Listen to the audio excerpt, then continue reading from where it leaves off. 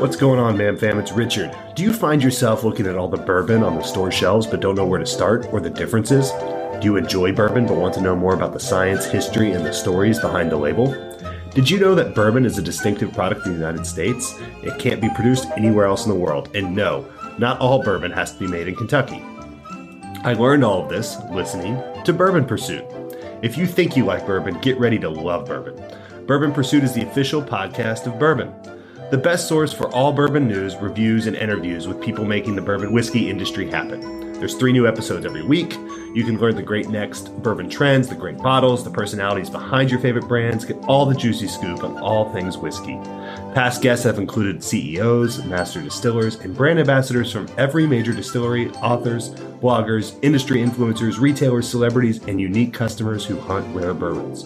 Take your knowledge from being a bourbon novice to a bourbon baron.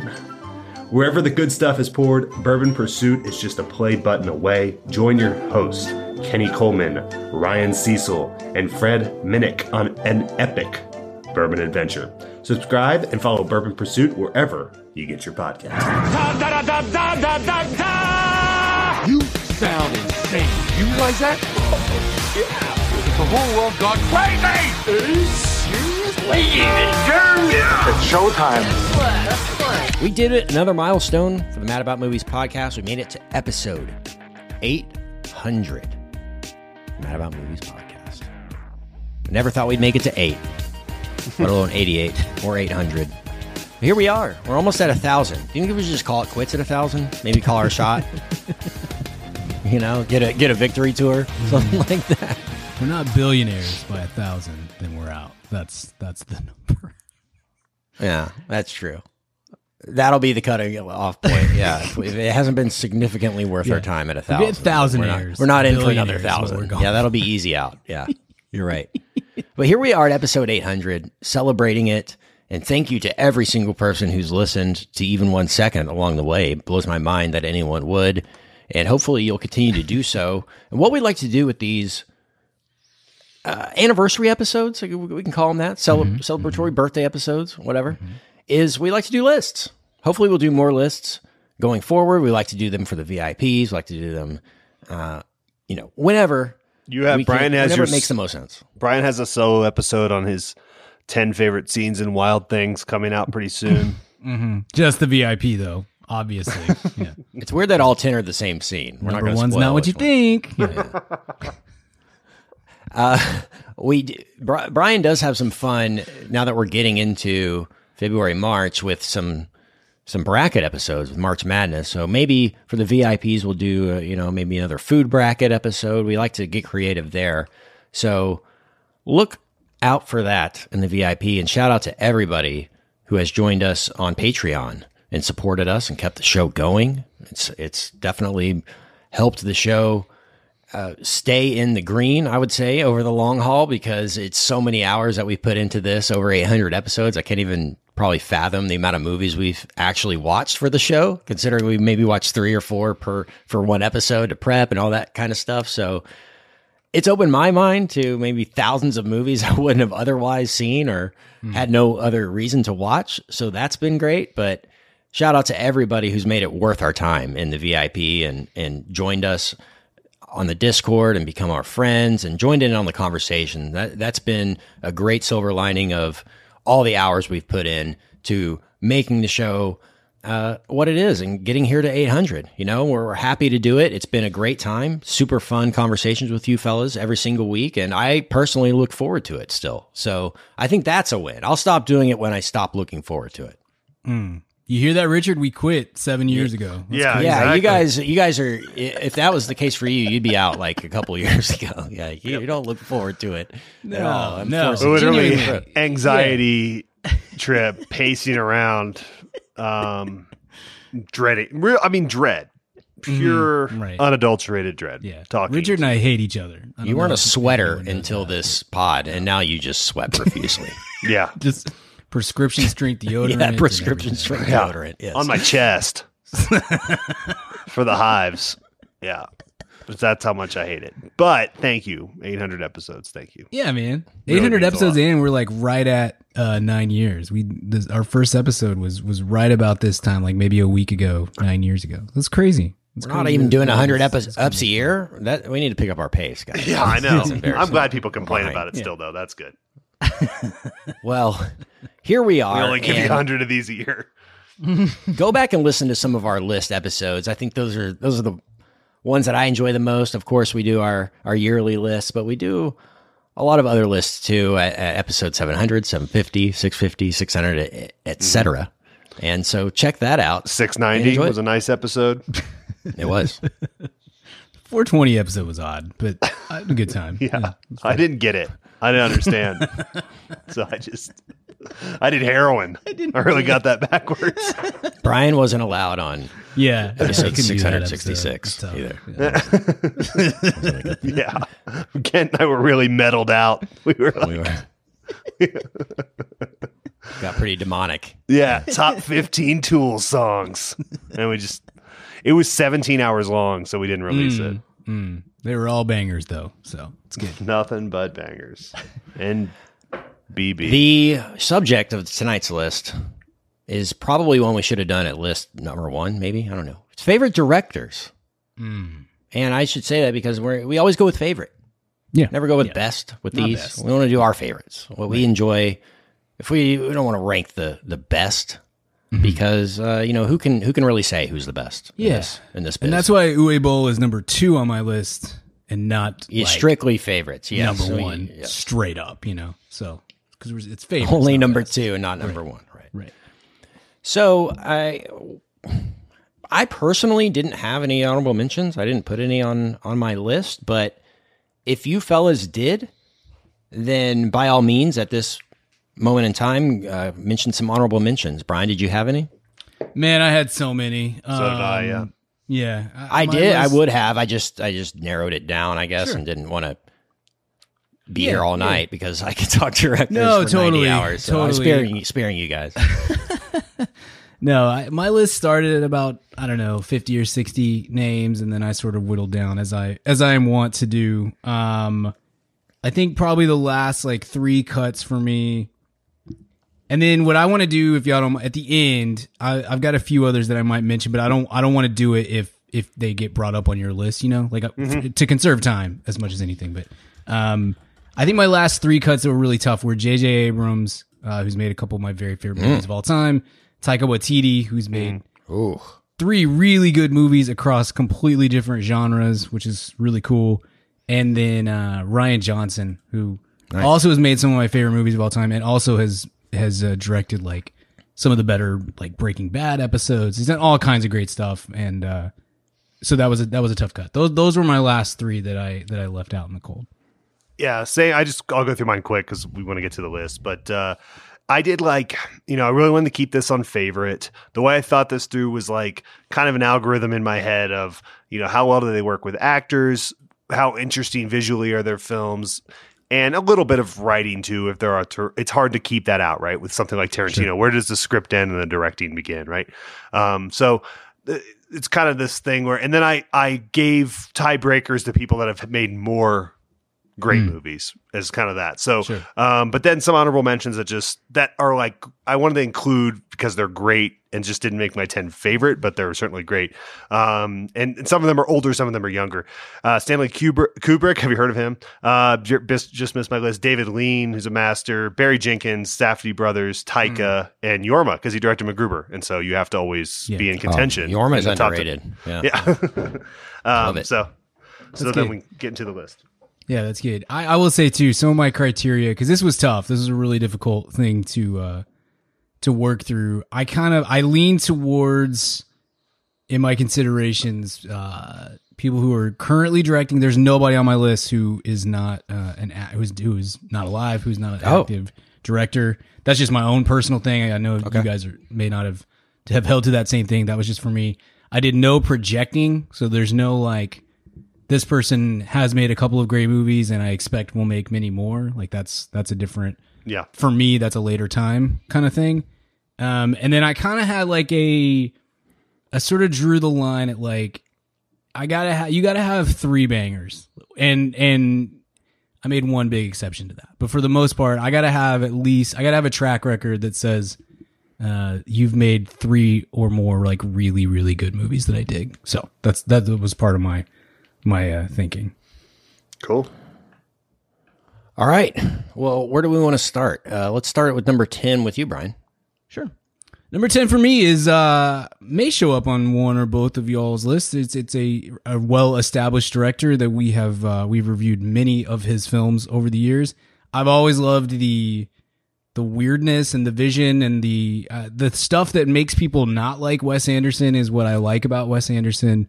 I think he's had one sort of, I mean, Darjeeling is like not very good, but that's probably the worst movie that he's done is one where you're like, yeah, it's a B. It's not terrible. And then several movies that I love and have loved for many years. And I always get pumped to see a Wes Anderson movie. So number 10 for me is Wes Anderson. Awesome. That's one I probably should have put on my list. I knew I was going to forget some, and that was definitely one I didn't even consider. Might have made my list. What about you, Richard? Definitely was on my list at one point, got moved. That's another honorable mention. I'll just say, because I was going to not say these because I figured they might get taken or said, but we don't have to speak to these now, but two of mine that another honorable mentions would be Wes and Spike Lee. Nice. So number 10 for me, someone that is, I think, maybe the best director going right now in terms of the genre that they work in. I can't wait to see what they do within other genres because I think they have the talent to like do something different every decade. My number 10 favorite director is Jordan Peele. Nice. That's a good one. Yeah, I considered him for my list as well. That's a great one. Yeah, I like everything he does as a producer as well, but this is particularly just director. He's just awesome, and his movies are obviously they're genre films, but there's a lot of different things going on. It cross pollinates, of course, but I hope that he makes like a historical drama one day and a comedy one day. Obviously, he has those chops, and all these things. I think they're definitely in his toolbox. But it's fun just that he's making crazy, awesome thriller and horror movies every year too. Mm-hmm. Yeah.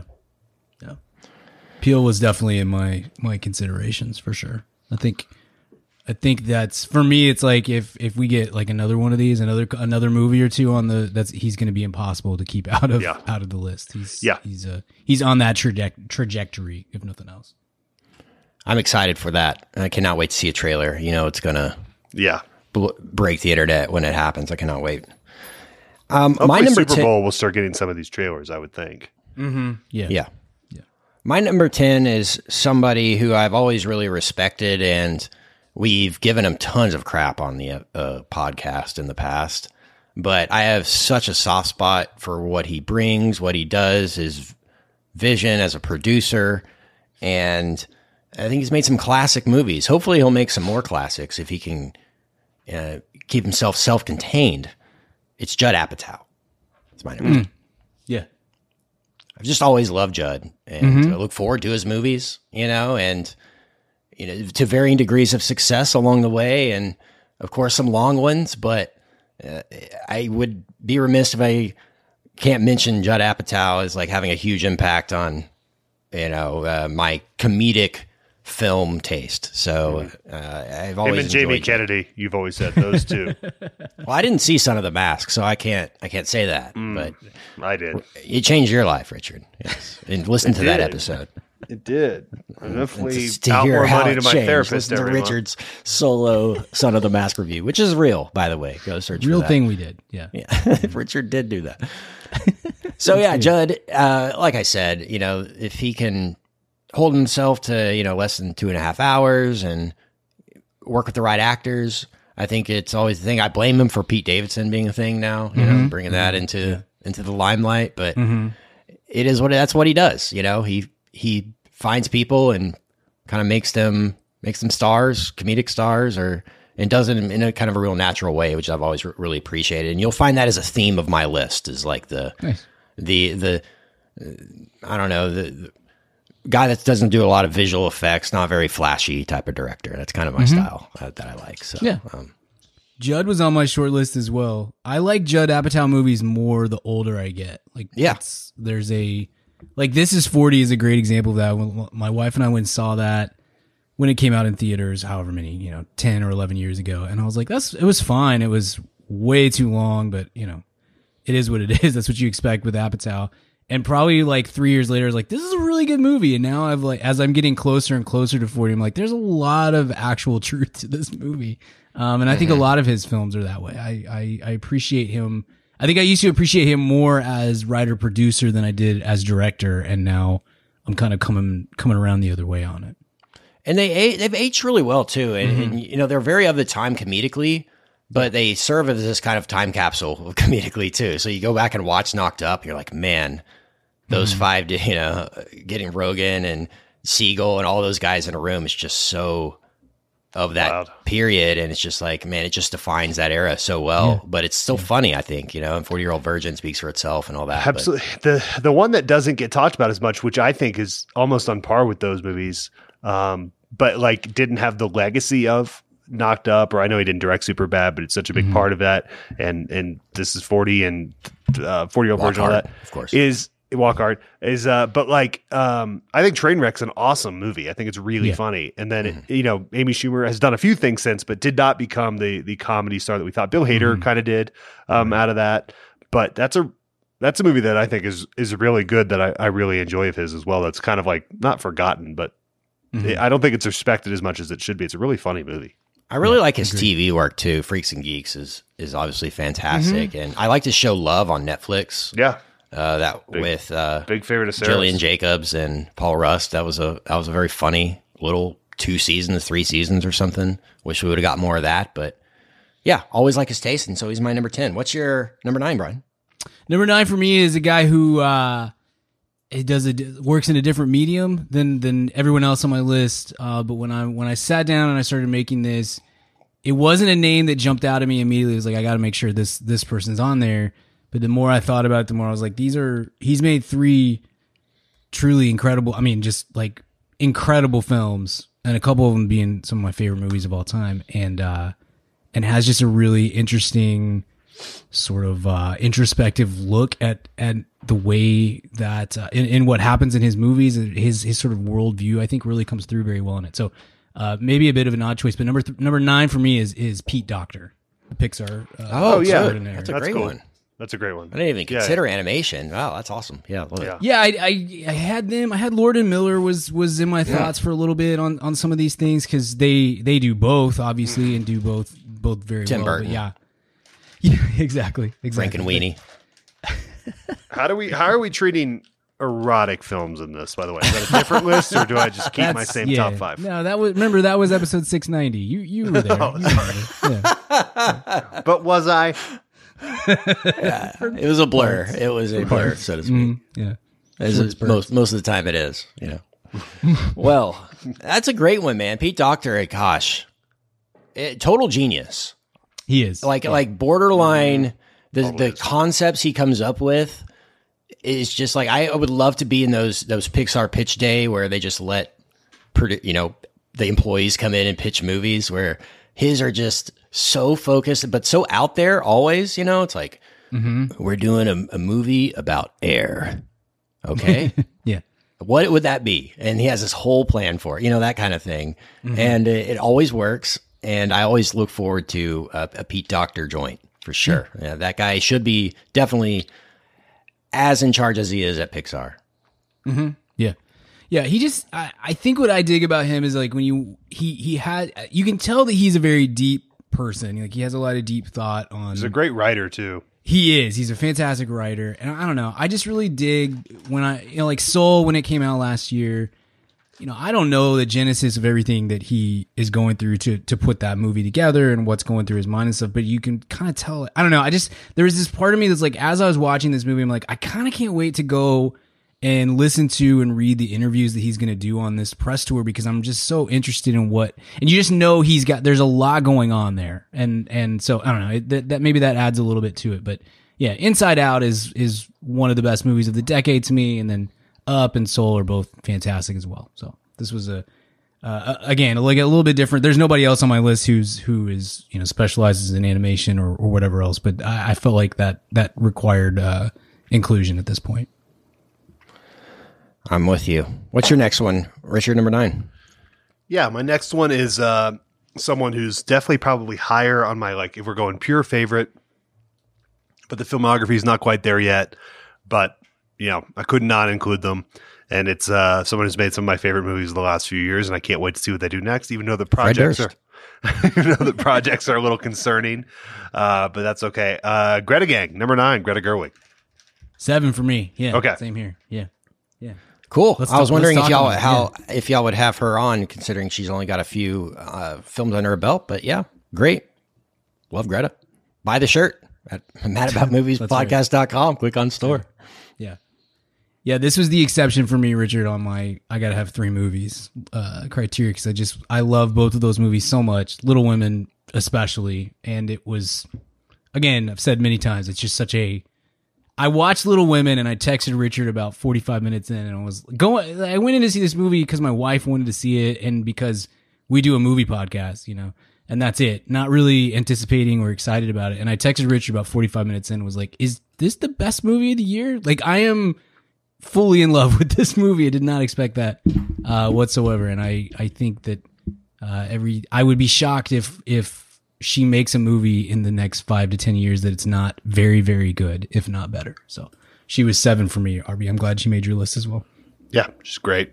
Great. Are you guys nervous about this Barbie movie? Yes. I'm always nervous on hardcore intellectual property cash-ins that From a aren't big studio. that Yeah. don't have existing narratives behind them. But if anyone can make me like it, Yeah. You got to feel like Greta wouldn't have boarded this project unless there was some cool spin That's on it, exactly right? right. Yeah. I was bummed when she did Little Women because I saw Lady Bird and I was like, man, this is fantastic. She's just got such a great voice and she's important to filmmaking right now and all this sort of stuff. And I was kind of bummed. It's like, okay, you're going to use that for Little Women. That's kind of a whip. So that's, you know, I'm at this point, I'm like, yeah, okay, I trust your decision making. So if you think you're going to make a good Barbie movie with Margot Robbie and the Gauze, then yeah, I'm going to trust. I mean, it's a great cast. Totally. Yeah.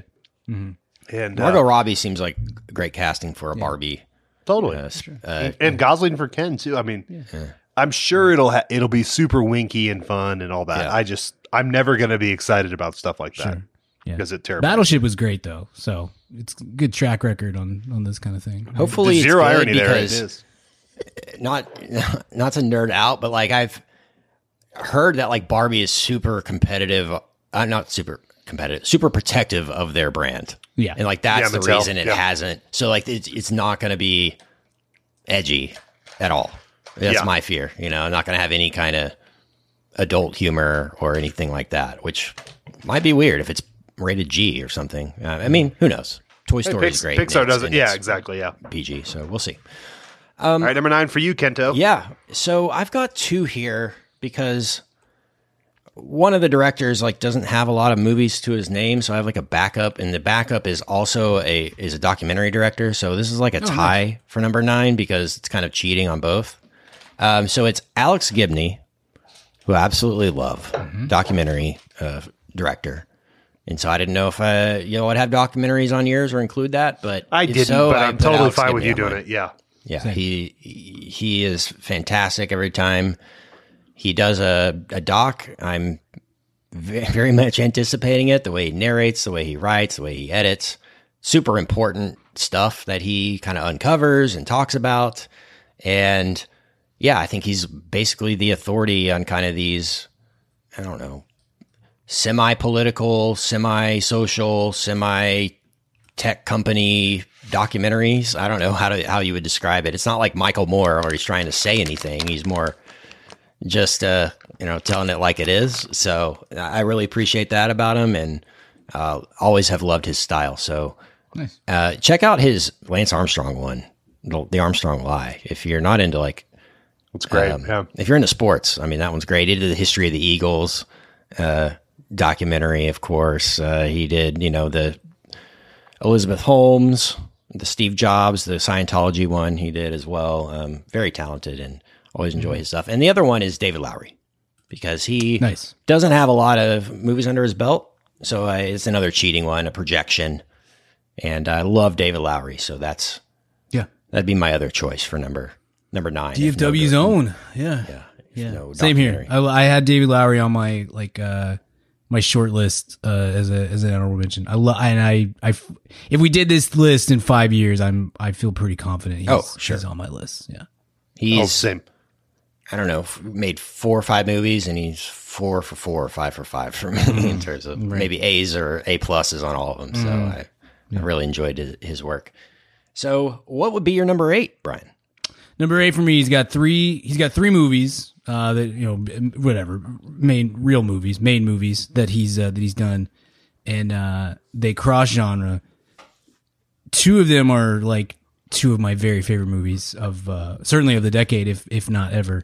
And he has an incredible voice behind the camera. I think he really understands how to shoot a movie. I think he gets emotion and narrative and how those 2 things mix really well.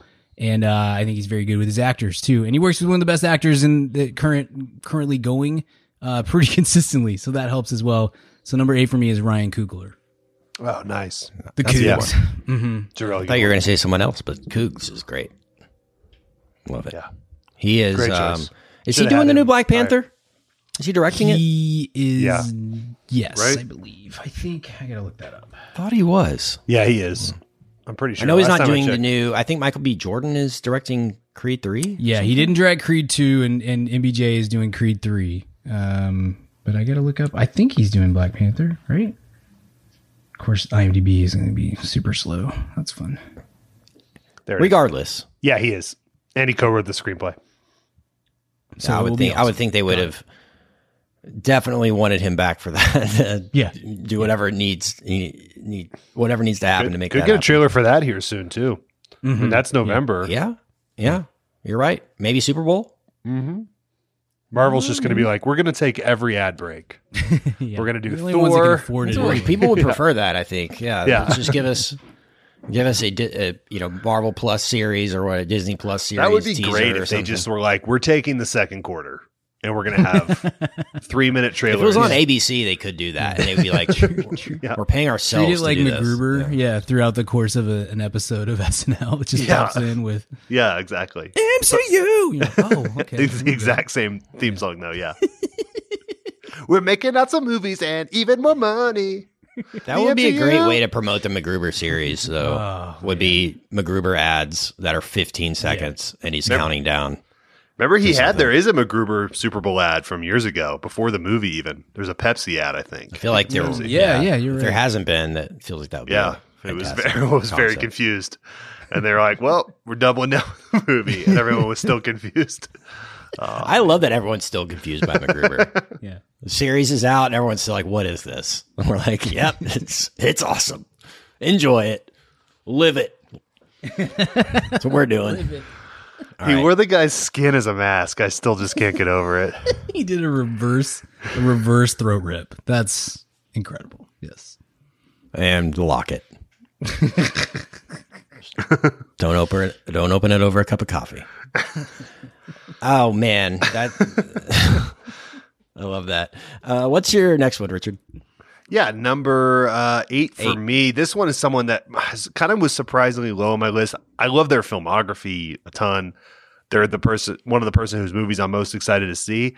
I just got to using my algorithm, I think of them kind of more as a writer. I don't really know where to draw that line. They're obviously a great cinematographer, and they've gotten some great Oscar-winning performances, but I always feel like those performances are kind of an extension of the writing, as opposed to like director. Could be wrong. So like as if we were going screenwriters, this person would probably be number 1 on my list, but as directors, they're a little lower, but still top 10. So who's kidding? That's Quentin Tarantino. Nice. Obviously, crazy visual. Don't get me wrong, but he if you think of director, if we were doing this as filmmaker, he might be number 2 or 1 or 2 for me. But as we're kind of drawing that line at director, I moved him back a bit. There's people I Nice. appreciate a little bit more as stylist, Sure. a little bit more in their collaboration with actors instead of their. I kind of thought of this as if I was an actor, who would I want to direct me? And he's awesome, but I feel like that would be a lot.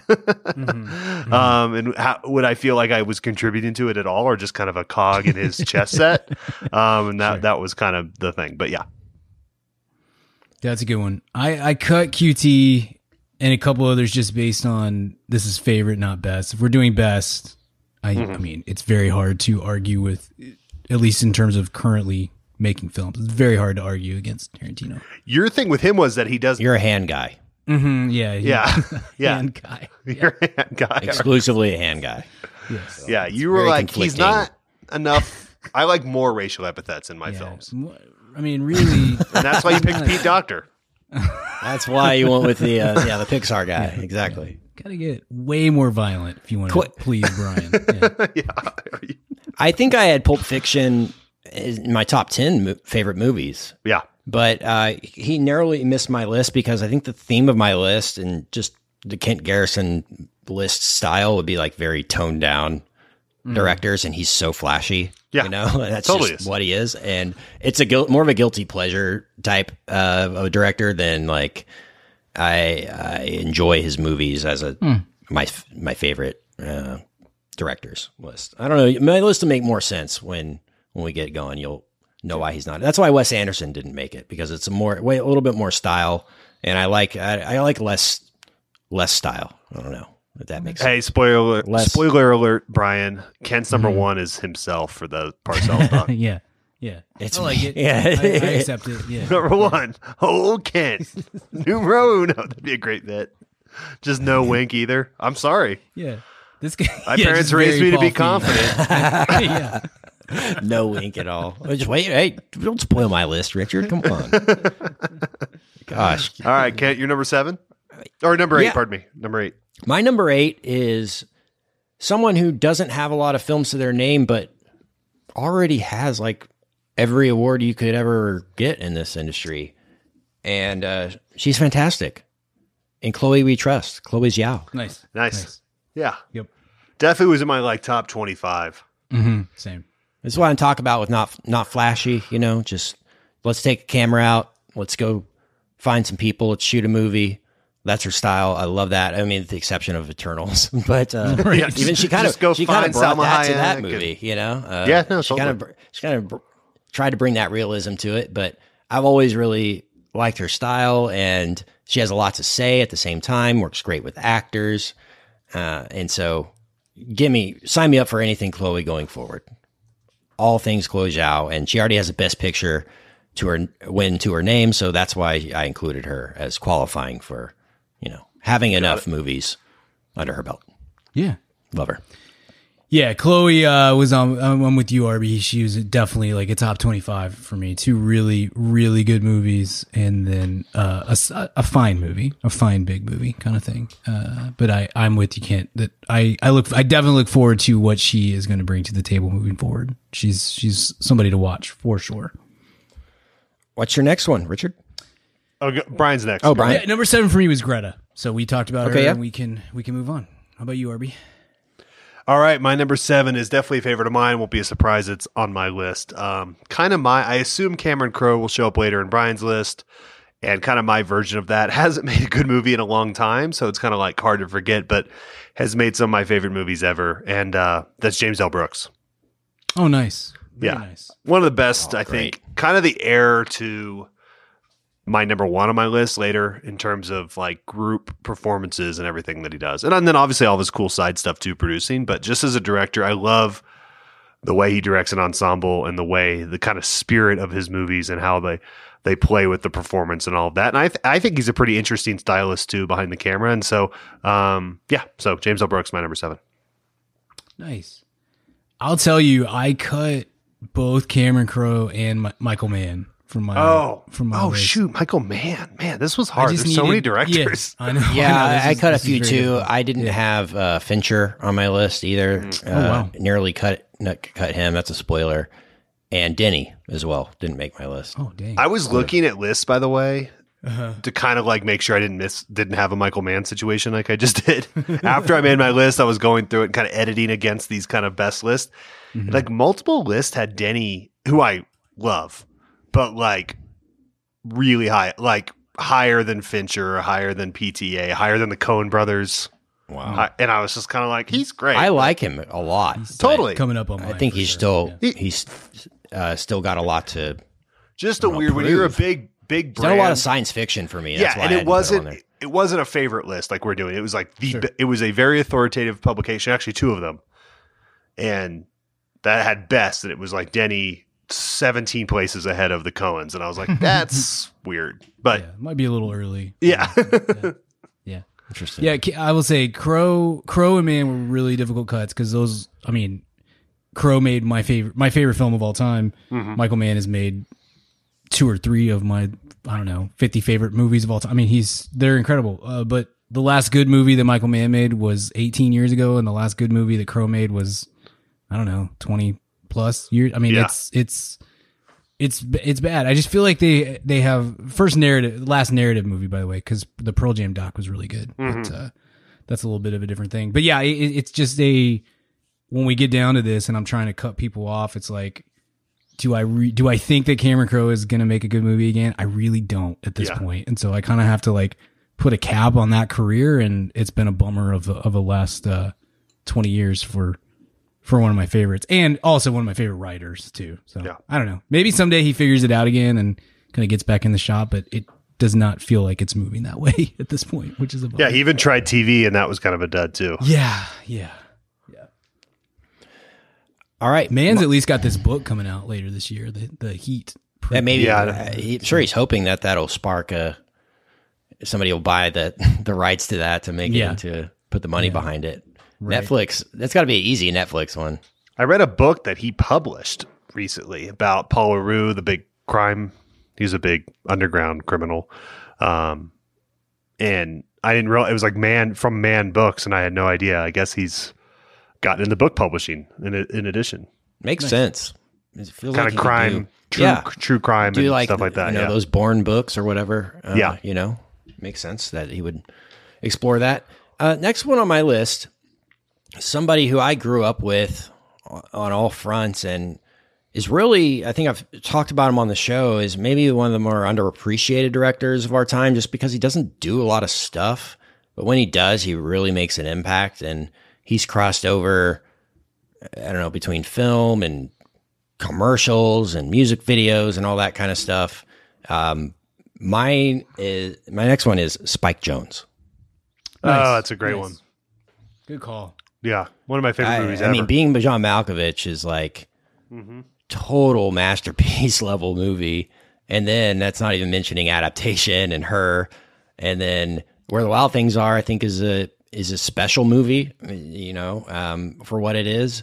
But just like the Weezer videos he did and the Sabotage video he did, I mean, that stuff, I'd be lying to myself if I didn't say that was some of the most impactful stuff on me as a youth. I mean, Jackass, like him shooting and coming up with that whole thing was a big deal when we were young, Fatboy Slim and all that stuff was just huge when I was young. So, I mean, obviously the filmography speaks for itself, but it's more of a cultural impact type pick for me too. Yeah, that's a good one. Forgot about the Sabotage video. That probably puts him a little higher. That's best music video. Iconic, yeah. Incredible. Very nice. What's the next one on your list? Oh, I wish he would do more movies. I me say too. that. I'm waiting for the next Spike Jonze announcement. We're coming up on 9 years since Her. Wow. Man. Isn't he married to Sofia Coppola? He was at one point. I don't know. No, I don't think he isn't. She's with what's his name from Phoenix, I think. Oh, okay.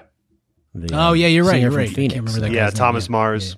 That's why he did the he did the Aziz special too, not the new one. He did the score one for what's it called? On the Rocks, I think. Yeah. Mm-hmm. Yeah, that's why. There you go.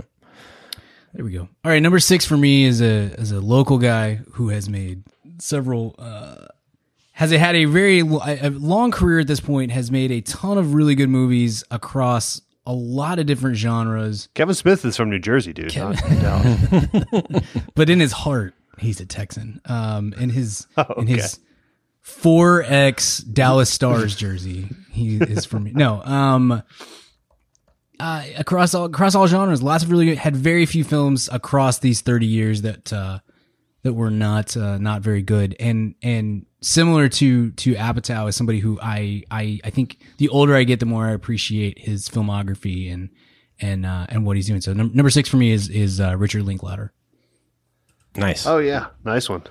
Nice. He He's 2 away on my list. So yeah, Okay. I would nice. say he's my number 5 on my list. So Sweet. Yeah. yeah. He's the best. Love Dazed and Confused. Love, obviously, School of Rock's great. Love Everybody Wants Someone. The Before series is incredible. Bernie's great. We're going to do Bernie later this year in a throwback. He has a miss here or there. Scanner Darkly, I don't think came out the way that anybody intended or expected it to, but I think that he has how would I put this? He has a voice behind the camera. He has a directorial style, but it's not as limiting almost as like Wes Anderson or somebody else. Like you usually know when you're seeing a Linklater movie, but it doesn't slap you in the face the way some of these other really good, really great and iconic directors from this era do. It's a little more subtle, I guess. And I think that he's very versatile in what he can do. And so anyway, yeah, one of the, and he's a great interview. He's always fun. Like I just dig his whole vibe in addition to what he does with his movies.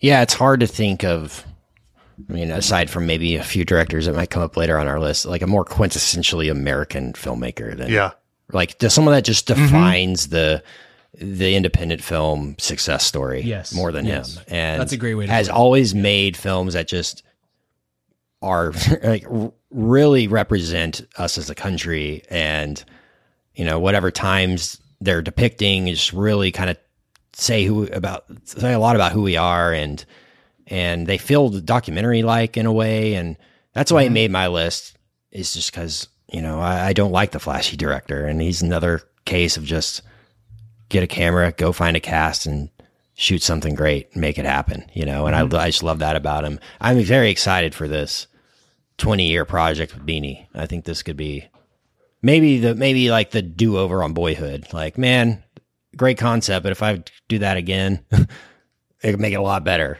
so hopefully that happens. Man, I love Boyhood. Might be my favorite movie of his, honestly. It's fantastic. Yeah. I've rewatched it maybe once or twice, and ooh, man, it's like I'm gonna be in tears every time. I mean, it is like Kent Garrison's story was Boyhood. Like that was my childhood, man. It's like crazy. All the songs that they use in it. It's like, dang, Richard. My mom loves Bernie. I got to shout out to her. Like she was saying the other day, like Bernie might be on her top like 3 movies of all time list. Nice. Like an absolute classic of a movie that was like Jack Black, and that should have gotten more. I mean, might be the best Jack Black performance of all time, and that's saying a lot considering Jack Black's filmography. But love Linklater. Did he make your list, Richard? No spoilers. He didn't make mine, but it's certainly a great choice. Love his work. He's huge depth of work. The other thing I kind of thought of is like, how excited would I be for this person's next movie, right? And I would certainly be excited for his, but like I had other people ahead of him on this list. But yeah, he's always doing interesting stuff, and is a true artist of the form for sure. Very nice. All right, next What's one. your 6, Artie? Richard? Yeah, my number 6 is someone who makes big. I had David Lean on here on my honorable mentions earlier. I think the earlier version of this is the great epic maker of the current time, and that's Christopher Nolan. Yeah. Oh, kind good of one. the heir to that throne is for me Nolan. Yeah, I mean, obviously the Batman movies are some of the better blockbusters of the last 25 years, but then doing something like Dunkirk, doing something like I feel like there's more backlash lately for some of his other like one-off films, Interstellar, which I liked. I know Kent didn't, and even what am I can't think of the word. It starts. I liked it. I just didn't love it. Yeah. Yeah. So, I mean, but I just think I'm here for most things he does, and makes movies at a scale that I don't think, a practical scale, which makes him a really unique artist, that he's doing things without a whole lot of CG and kind of doing things the old fashioned way. And he's a MacGruber fan. So yes. Yeah. And a Fast fan as well. Yeah. That's good. Wouldn't for it us. have Yeah, been he's- great if in the last episode of the series it was just directed by Christopher Nolan? You're like, He got an early screening of the time. whole series. Or was he on it was either that or he got a table read. He was at a table read for the show. One or the other. Yeah, they Basically said he just- came to the set or something Yeah. in New Mexico. Yeah. so awesome. He like really likes MacGruber. Yeah, So enough to funny. fly himself it. out there to Love it like so much. check it out, man. What a treasure. He deserves a spot on the list just because of that. You're absolutely right. Okay, we're on to your next one, Brian. I think, or think my it's next you, one. Ken. Yeah, because I had link later. My next one is Damien Chazelle. Yeah. I'm surprised I thought you won. No, he's not my favorite. Not enough of all yet. time. Work. No. Yeah, absolutely. The people I have ahead of him, one of whom was Linklater, had just so much success that's like I can't vehemently put him on there and feel good about it. But the thing about Chazelle is, I mean, I could put Whiplash and La La Land in my top 10 of all time and feel course, good about it, though. But I think I had Whiplash on there just because it's way more of a Ken Garrison movie and in terms of my experience in playing in jazz growing up. So I mean, he's 3 for 3 with that and La La Land and First Man, and very excited about I had this to rewatch first. Babylon movie that he's got coming out. Heck It's yeah. supposed to be huge. So we shall see. Yeah. He's cast Margot Robbie and Samara Weaving in the same movie, which is two people that are identical. It'll be very interesting to see how he makes that work. If anyone can make that work, it's Damien Chazelle. So, And he also has Brad Pitt and Tobey Maguire in the same movie. And they're exact twins to me, too. I can't tell. identical. Real Dermot Mulroney, Dylan McDermott situation Yeah. with those two. Yeah. Should have been, man. Should have. Anytime it's Toby, I always think it should have been Topher, and especially in this case, because Brad Pitt and Topher have a legacy of incredible scenes together. Also, All Reds. how much is Chazelle cashing in on the old Hollywood didn't like the musical? Well, they're going to love this old Hollywood movie. Yeah. You know, he's going for it with this one, man. He's casting everyone he can. He's going for that. They called my name wrong on the Best Picture and screwed up the envelope. Like, he probably feels still sick about that. Gene Smart's in that, too, by the way. Ooh. Cannot wait. And Jeff Garlin, though. Sorry. How old is Chazelle? Like 32 or something? Like, he Yeah, was it's like stupid. 18 when he made like He's 37. He's good grief. yeah. We're failures. Yeah, we're all Him, feeling. Sean McVay, and Zach Wilson or Zach Johnson. Who's the Bengals coach? They're all just hanging out. Taylor. Right? Zach Taylor. Zach I knew it was Taylor. they're all hanging out. We're better than Zach Wilson, though. There's that. Well, he's 39 too. So I mean, we got it. Yeah. Like, we got some young up and coming directors that are really, really talented. Another one I would have put on. You mentioned the Safdies, Richard. That was a great one. I would have put Ari Aster like as a near miss too. Yeah. 'Cause I love Definitely Ari thought about Aster. him.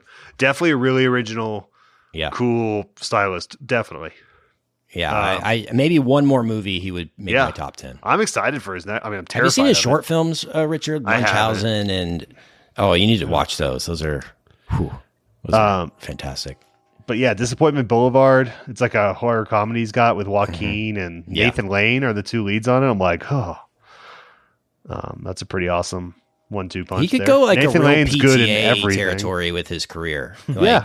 He could go like non-horror, but go kind of on edge, uneasy feeling, with some of his movies, like some of the PTA stuff does. So very interested to see what Ari Aster does. What's the next one on your list, Richard? Are we on yours? We're in the top 5 now, boys. Yeah. This is the big time. Number 5 is the guy that you mentioned previously, Richard. What I find really interesting about this guy is, so I mentioned I cut Michael Mann, I cut Cameron Crowe, I also cut like Ridley Scott. He's another one who has been around for quite a while, but you're not quite sure.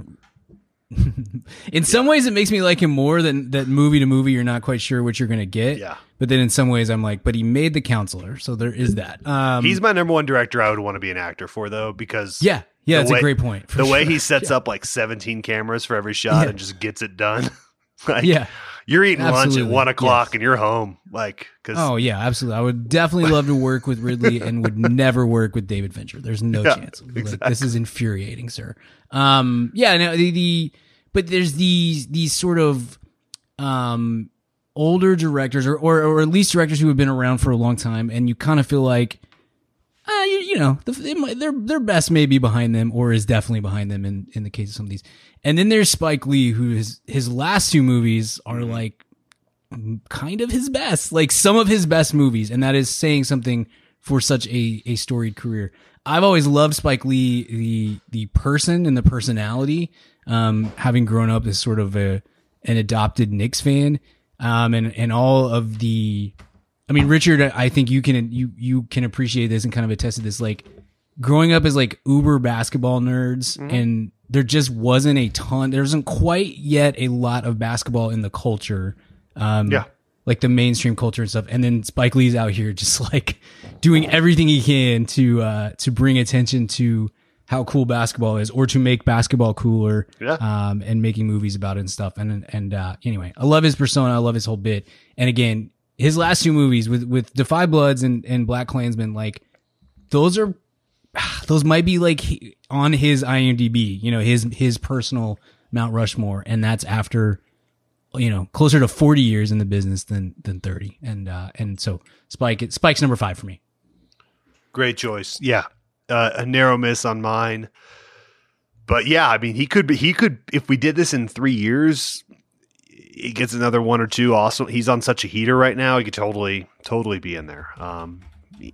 Honestly, in a different day, in a different mood, probably could have been in mine as well. He's right there. He's like 11 or 12 on my list. So I'm really glad he's represented here because he's a genius. Absolutely. Yeah. Love him. All right. Next on my list was Linklater. So nice. Are we on your number 5, Richard? Yeah. I can do my number 5. Aforementioned, as someone we would not want to be part of, but I just love his work and love the end result of it, and that's Fincher for me, number 5. I think he. I thought you were going to say Joss Whedon. No, I'd love to work with Joss Whedon. I think he and I share similar values. Oh, Fincher, man. We'll talk about him this week in the VIP because we're doing Panic Room, by the way. Absolutely. Joss and I are both feminist. Wink. No, I'm kidding. No, Fincher's, I mean, he doesn't make anything bad. He's meticulous, but to the point of, but it works, for the right reasons. Yeah. Yeah. I mean, it's not for the look at what an artist I am and all of these things. It actually has obviously a purpose because his movies are so lush and cool and creepy when they need to be and effective. And, a lot of times what's interesting about him is he's a really good, I mean, unless you're the actor, a really great director of actors and actresses. A lot of times people that are really meticulous are so obsessed with shot composition. But he is that, but also he gets really great performances out of people. I mean, you look at someone like, Ben Affleck is like the most mediocre actor ever, I think. And I mean that kind of as a compliment, meaning he rises and falls to the level of who is directing him, whether it's someone really great like Fincher or him. He's a very good director. Or if it's a mediocre or bad director, then he's not going to be very good in something. And like you look at how great he is in Gone Girl and things like that, then obviously he gets great performances out of, great actors as well that he's worked with across. So love Fincher. Always excited for what he's got cooking next. And I'm excited. I loved Mank a lot, and I love that it's probably the truest representation of him, right? It comes from his dad and such a passion project for him, but at the same time it felt like the least Finchery movie because it's such it's such an homage to Citizen Kane. So it feels like it's been a while since like a real Fincher joint. So I'm excited for that as well. If he didn't win for Social Network, will he ever? Dude, that movie just gets better. I mean, I've seen that movie 600 times. It was good at the moment, and it's even better now. Yeah.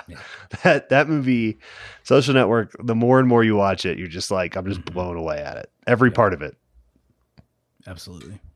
Yeah, man, I love Fincher too. And I think he gets a bad reputation because a lot of the stuff about him being a hard ass is taken out of context. And he's like, look, I shoot so many angles of each scene. Yeah. I shoot coverage different than most directors do. A lot of them will shoot a scene and they'll have 8 cameras pointed at the action and they'll cut it together. I don't do it that way. I I do it, I shoot it, and then I move the cameras and shoot it again. And it might take a while. We do it over the shoulder, we do a wide shot, And so he's like, that's what they're talking about. Yeah, we might do it 90 times, but we're doing 8 different angles. So that's kind of what it is. And so I'll defend him on that. Me too. And it works, obviously. Yeah. It's not like he does that and then makes a Lettier movie. So who cares? Sure, exactly. Like there's method to the madness for sure.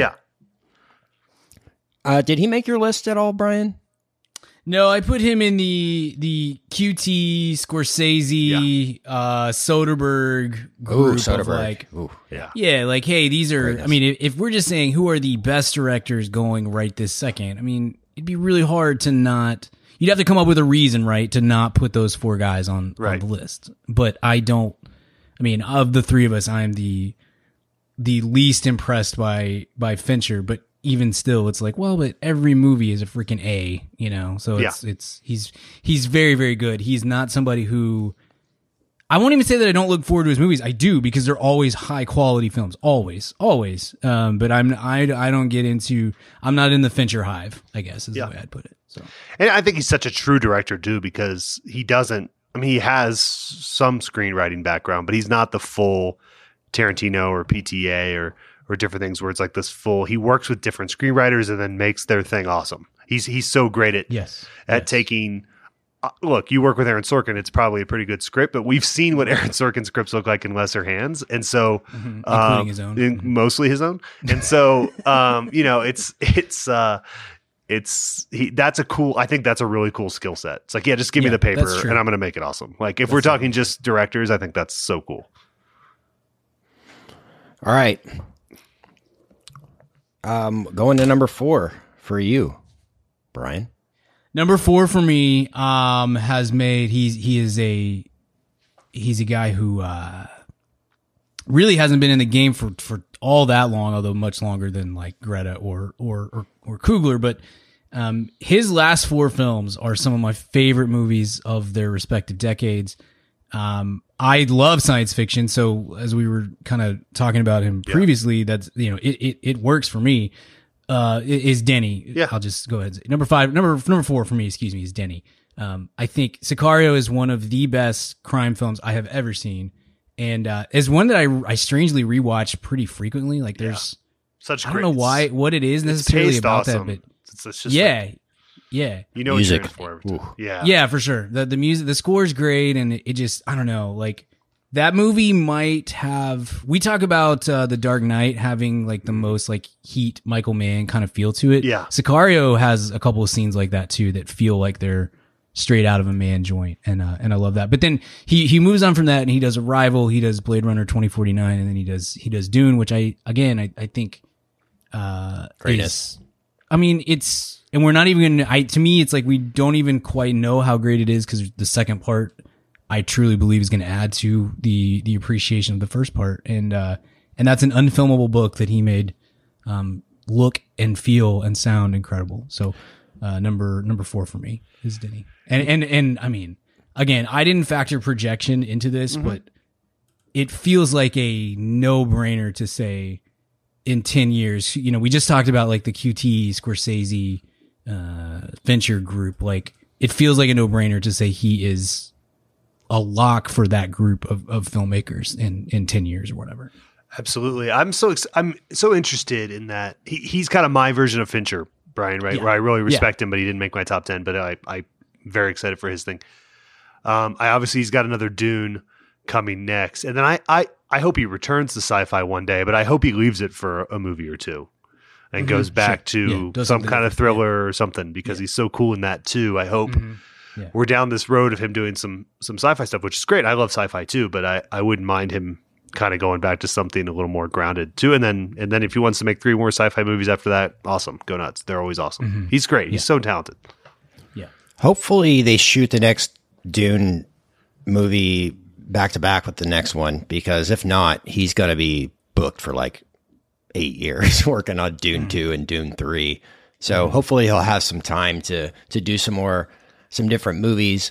And you're right, Brian. I mean, Dune 1 is great. If it's the Fellowship of the Ring of the Dune series in terms of the movies, we're in for a freaking great series. Absolutely. Think about how great the Fellowship of the Ring was when it came out. And those movies exceeded that. It's like hard to believe that could happen. But if we're listening to Brian, who knows the source material, there's a possibility of that. So I'm excited, very excited.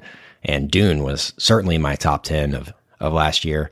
A movie that he did, Enemy, is fantastic, man. And it's one that I guess isn't mentioned a lot, but like very much like I don't know, almost an M. Night Shyamalan kind of twist movie. And I guess it might be the Gyllenhaal. I love me some Gyllenhaal, but when Gyllenhaal is used correctly, man, he can really hum, and he's a great actor. But Enemy is one to check out. Yeah, Enemy's very good. Prisoners is great too. I hate Prisoners. I'll never watch Prisoners again. I remember that episode vividly. Paul Dano, aggressively horrible and like just the feeling depressing in the way of it. But it's a great movie. I mean, it's really well made, and you know that for me personally, like that might be his quote unquote worst movie, and it's very, very good. So love it.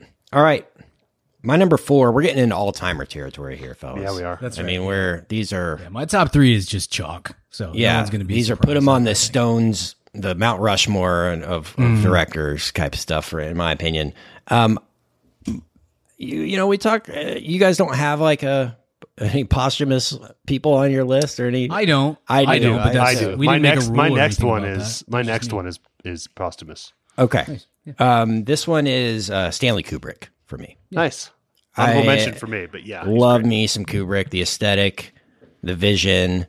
I mean, give me Dr. Strangelove in 2001 and The Shining, and I'm good. And then I love his other movies too. Full Metal Jacket, I hold in very high regard as an Did I underrated send you all movie. that the Dr. Strangelove poster that somebody put up on Twitter? I'll find it while I need we're to see talking. it. I got to send this to you. Yeah, it's incredible. Yeah.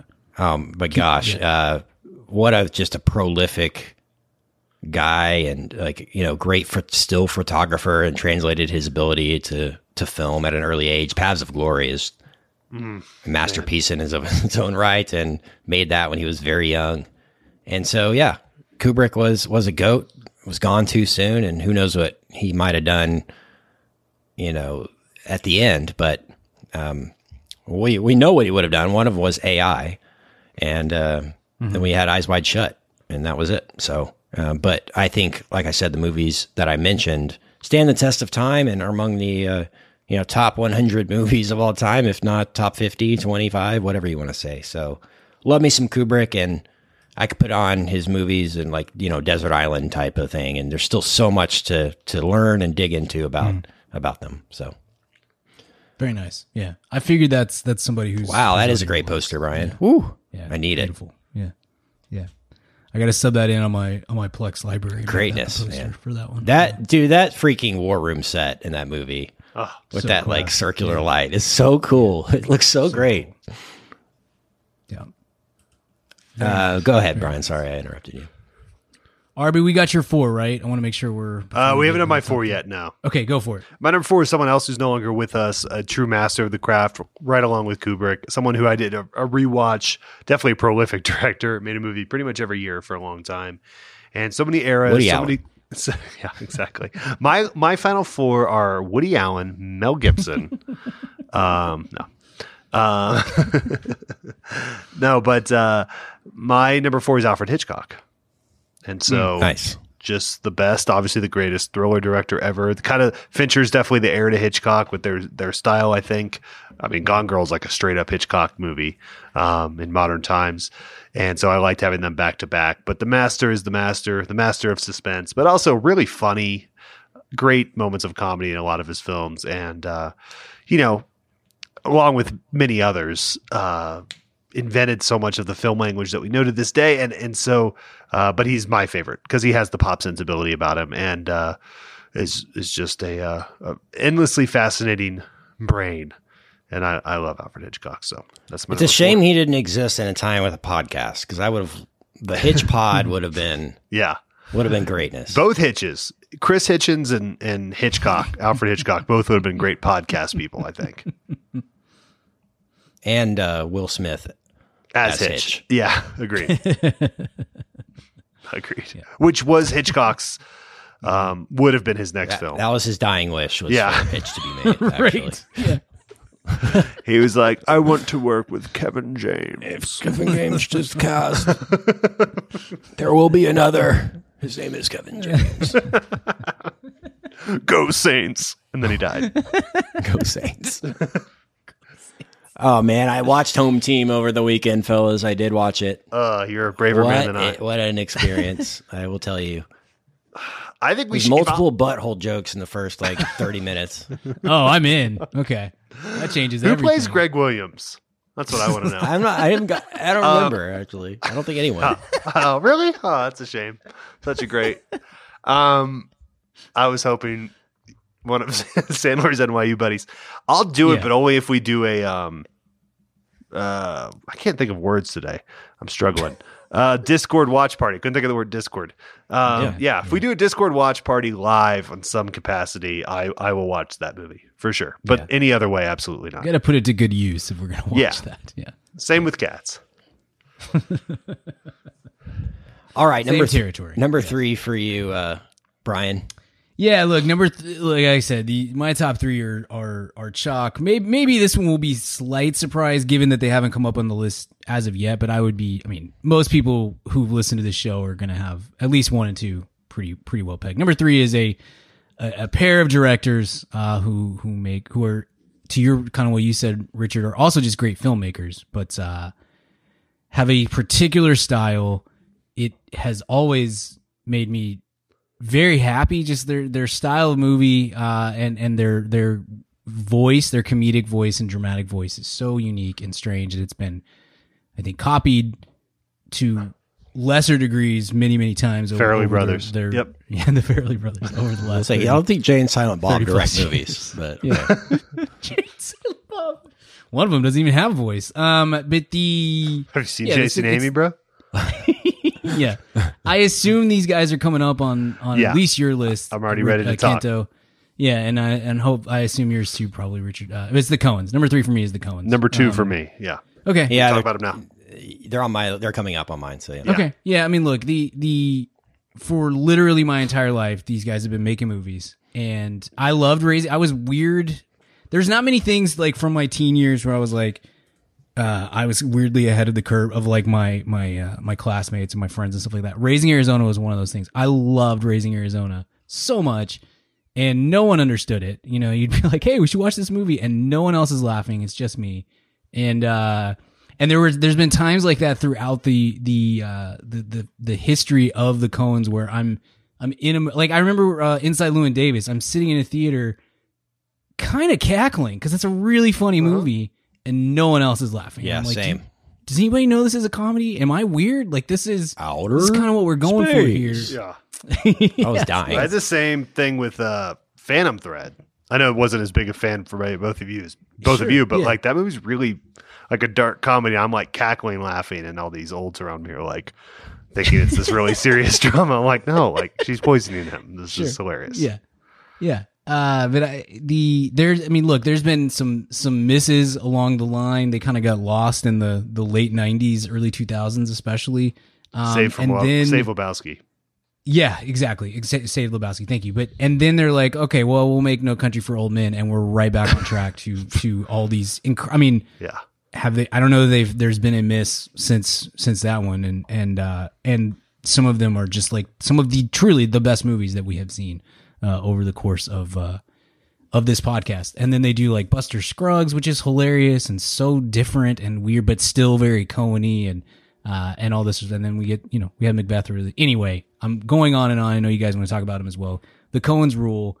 There is never going to be a time where the Coens make a movie that they can make 10 bad movies in a row, and the 11th one will be like, but it's the Coens. I'm pretty excited about this because I love what they're going to bring to the table. So that's me, number 3. Yeah. Yeah. You got any comments, Richard? I'll get to them later, but Yeah, we can talk about them a little more later. I'll just talk when Okay. you do. That's fine. all right, sounds good. My number 3 might show up on y'all's list. I don't know, but I mean, you think about impactful moments of my life, especially as a child. I mean, this is the man for that. And I mean, I could take 3 of his movies and say, yeah, this is your Desert Island. I could watch these 3 forever and be fine. My number 3 is Spielberg. Yeah, nice. Steven Spielberg. He'll show. Shocker, he comes up later on my list. Yeah, I thought he might. I didn't know if you were Richard. I didn't know if he would be next or what, Brian. But we can talk about him later. But in terms of me, I mean, you give me, Indiana Jones, Close Encounters, Jaws, and Jurassic Park. Like, I'm good. And then that's not even counting like the last 30 years of his movies, So I love the guy, and he's still making incredible movies. Might win Best Picture this year. Unbelievable talent and the GOAT of his generation, really. The most successful director of all time, and well deserved, because he is the best and might be the best producer of all time too. So love the guy. He brought us Tiny Toons and Animaniacs. And Animaniacs, yeah. Absolutely key. Yeah, he's one. He's not on my list only but I'm with you on his hits. You know how actors have one for them and one for me. Like, you do a pop movie and then you do something kind of indie and interesting to you. Steven Spielberg thing seems to be one that Richard will love and one that will anger Richard for 7 years. Let's be real. How many places down the list did the post knock Spielberg? Like 15, 25? Yeah, he probably was like he was like top 10 before that. Yeah, he was probably right around top 10. Betrayal, total betrayal. Yeah, that put him in the low 20s for me. High teens, low 20s. But he's the master. I mean, obviously he's the best ever, I think. I don't think anyone, certainly in terms of mass media filmmaking, he's the greatest. Of course he is. I'm not an idiot. But favorite, not in my top 10 because he made the post, and I'll never forgive him. Because he made a top 10 movie of that year. That's tough, yeah. While we're on the topic, favorite underrated guilty pleasure Spielberg movie that you guys return to? Typically, not guilty pleasure, but like my favorite movie he's ever made is probably Raiders, Catch Me If You Can, Jurassic Park. But yeah, Catch Me If You Can. It's right up there with me. Yeah, love that movie. Guilty pleasure. I rewatch Ready Player One pretty frequently. Ooh. Like, it's just a decent background movie. Yeah, I've watched it maybe once or twice since it came back out. Yeah. Okay, I'll give it another shot. The answer to this, but I watched it again after I think the metaverse stuff started getting announced. Yeah, I'm like, okay, this is sort of relevant again. Yeah, no, definitely, you're right. Actually, you kind of backed into some relevancy there. But sure. I'll give that credit to the author. Yeah. Oh, Hook is the answer to this. I love Hook, and Hook is like one of his. It might be his worst movie from a Rotten Tomatoes standpoint, but I love Hook. So I've rewatched War of the Worlds recently.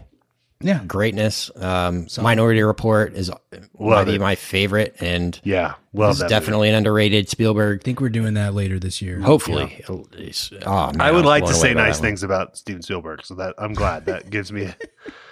The Fablemans is really interesting, though. Him doing something kind of autobiographical with the Kushner screenplay and Smaller and all of that with Michelle Williams and Paul Dano and I think Seth Rogen too. I mean that's seems like it could be really cool, and he has a screenwriting credit on that too. So him doing sort of a small thing is interesting.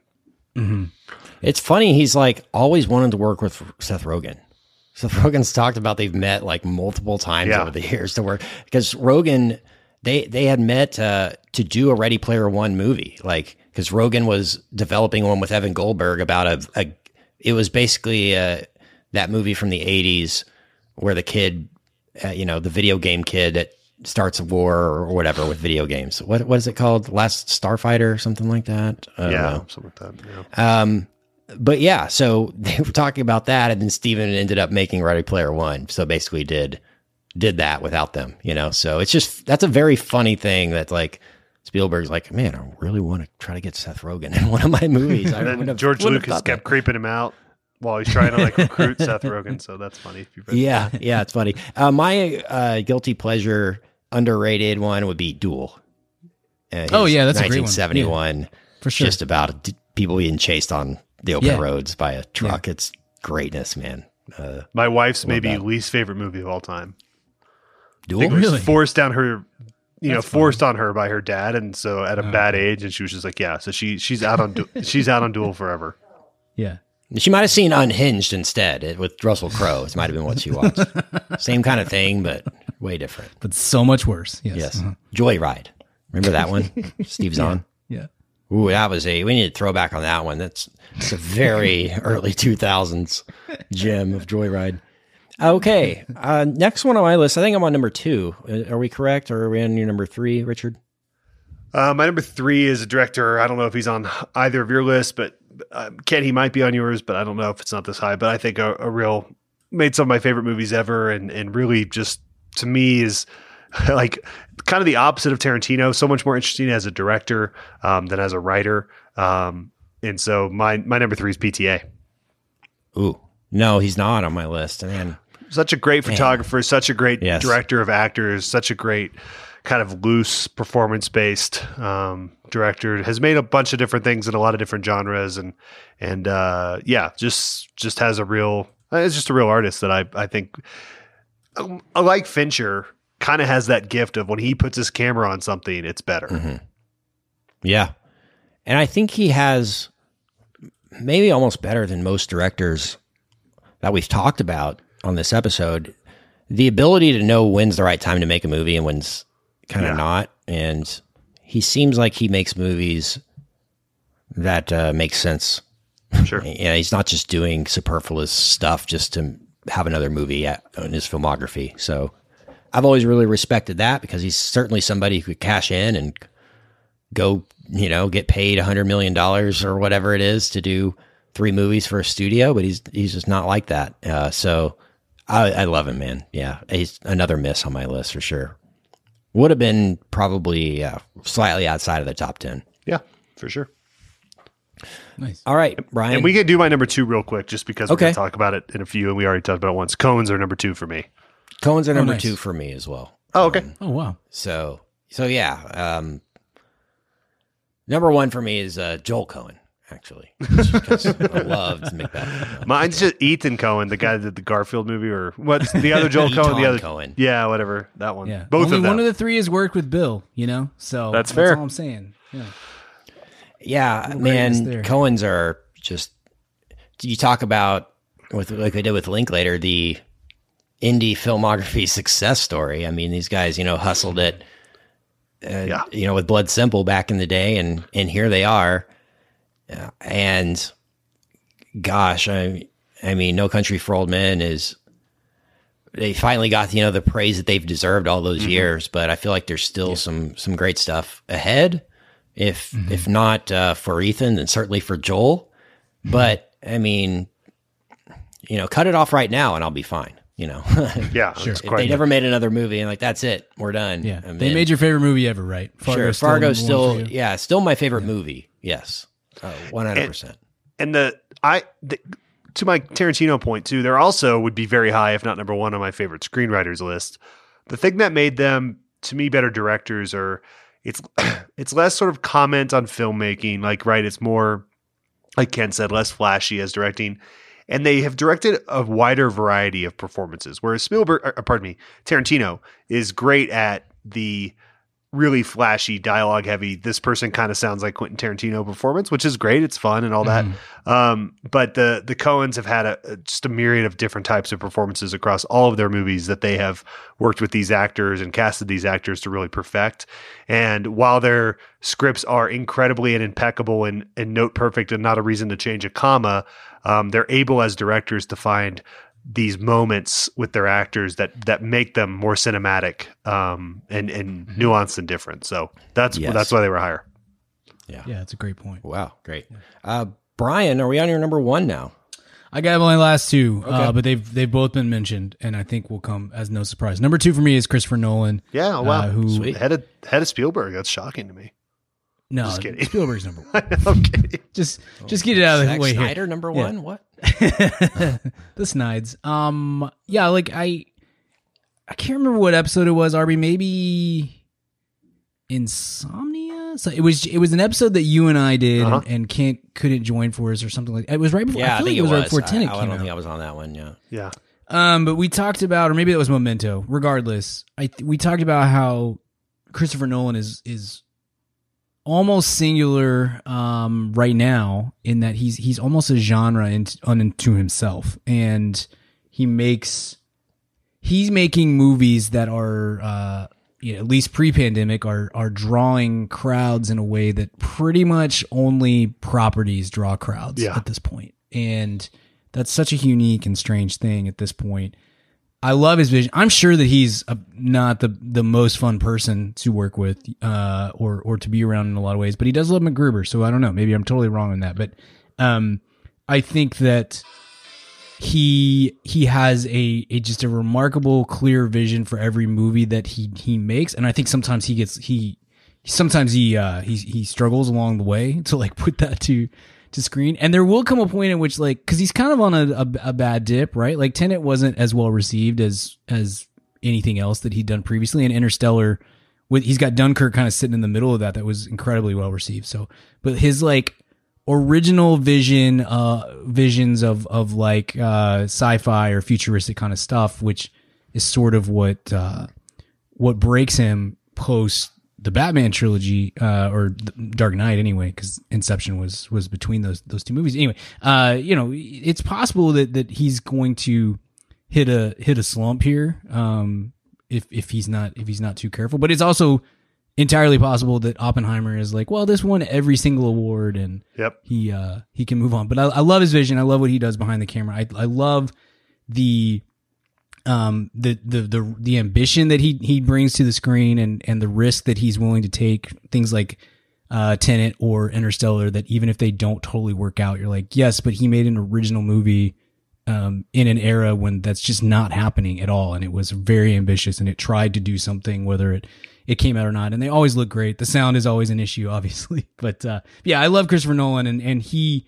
Even more so, Spielberg is always going to be the director to me. Like, he's going to be like what I think of when I think of the word director.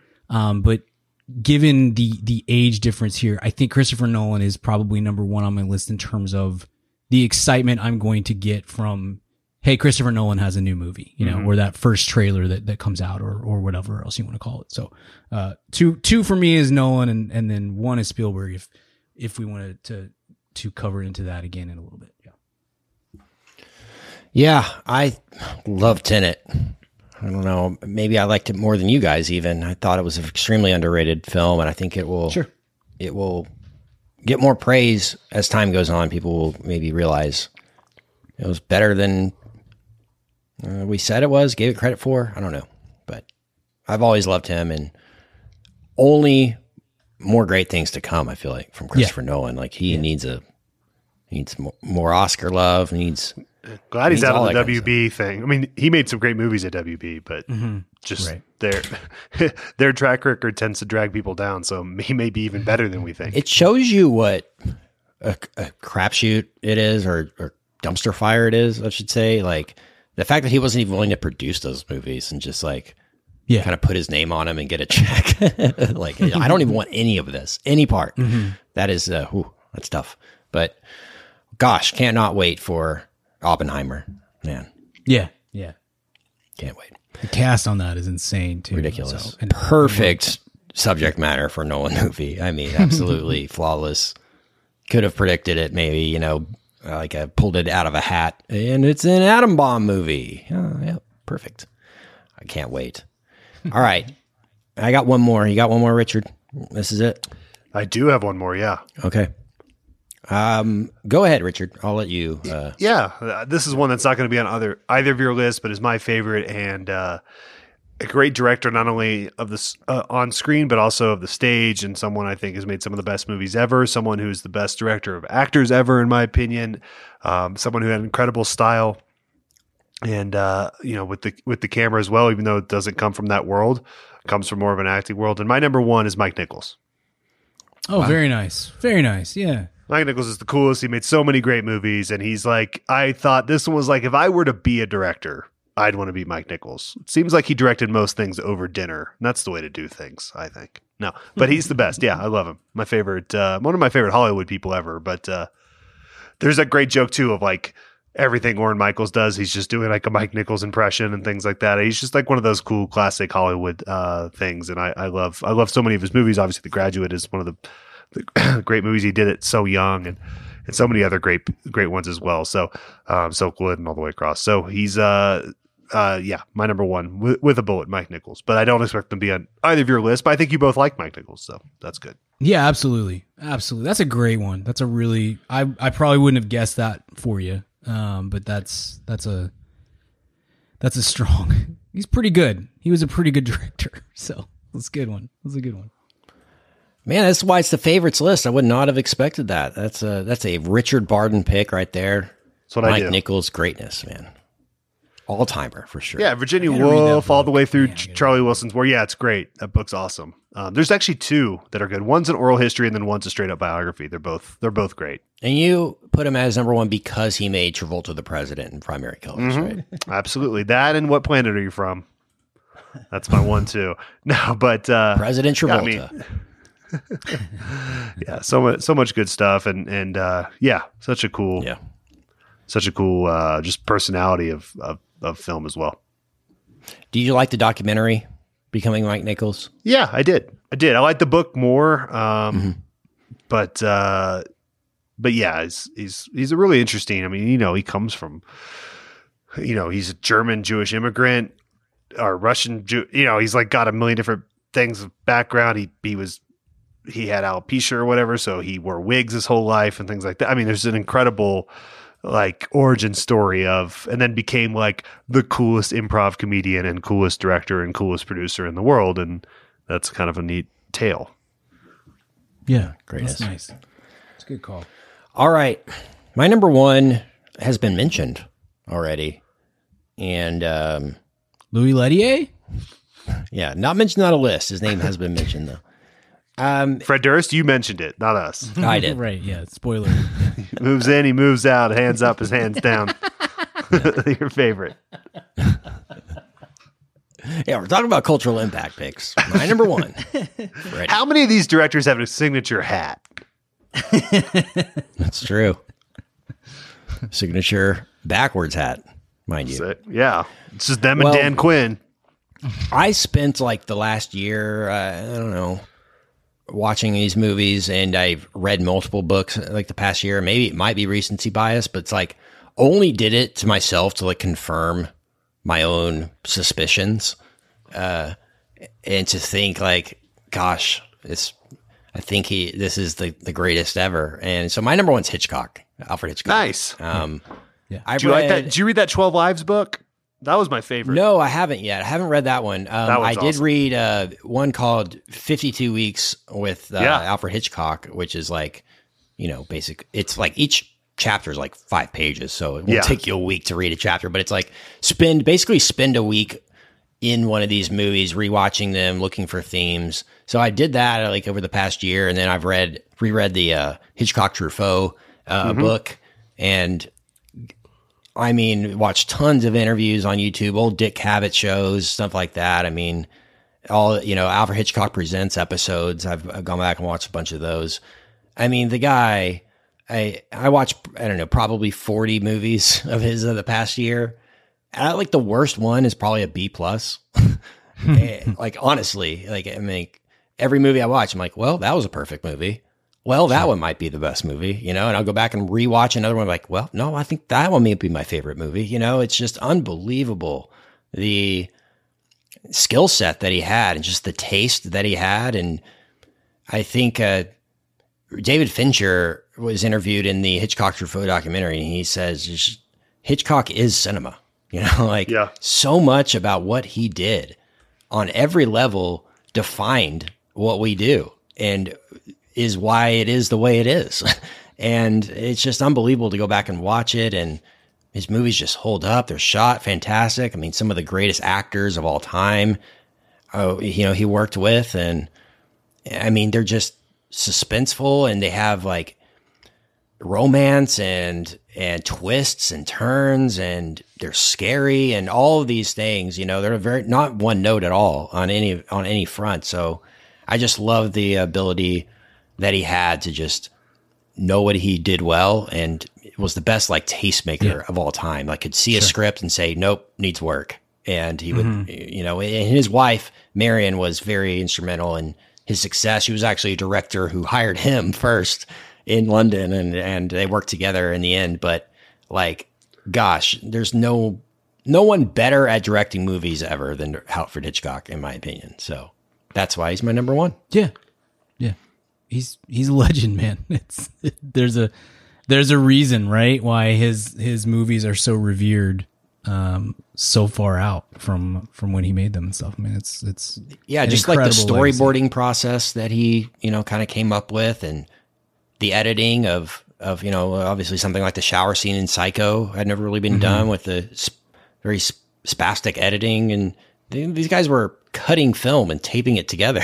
This is crazy times that he was living in. The silent film era essentially came from the silent film era into the talkies. And, it's just hard for the conclusion I came to at the end of the rewatch is like, what more do we have if the best movies have already been made? This guy already perfected the genre 70 years ago, 60 years ago. It's crazy. Sure. And we haven't taken that much of a leap since then in terms of impactful all-time classic movies. You would think it kind of in sports how all the records are broken by the recent guys because we're better now as humans, as people. We know more. Sure. We can train better. We can shoot a movie on our iPhone. We should be making the best movies of all time now, and we still aren't. And it just says a lot about the human behind the lens, and the human was Alfred Hitchcock. So greatness. Yeah. What I think is maybe the most interesting thing to me about Hitchcock is that his name is still so known and relevant now, kind of regardless of your generation. How many? That's not to say that necessarily that the names that people remember are the best at their craft. That may not always be the case, but it does mean that they've made perhaps the most cultural impact. And if you're just asking, randos on the street, some random, 23-year-old, hey, who, name directors from this era, Hitchcock's name is going to come up for most, even if they've only ever seen Psycho, or even just know what Psycho is. There's some real cultural cachet that comes with Hitchcock and with Kubrick from that era. And then, on down the list. Now I think we have some now that we're working with, right? That are going to be in that camp in the future. A lot of the people that we've mentioned over these lists, Spielberg, and I think the Coens and probably PTA and a few others. And then hopefully this next generation of Jordan Peele and Greta and Coogler and Chazelle and yada, yada, yada. All of these, very, very talented directors that we've talked about. That will be the case for some of them, and maybe for all of them. That'd be really cool. Hitchcock, it's just so crazy that so far out from his work, he still is a relevant name. And he always did movies, just about people. It's never these weird plot lines. It's always just about people in weird, in tough situations. And how do they get out of them, and right. And, even somebody like Jordan Peele, who I think probably understands Hitchcock better than maybe most new filmmakers do, and is trying to replicate what he brought to the table maybe better than anybody. Yeah. But even he will do something like Us, where it's about an underground world. Hitchcock would never do, something like that.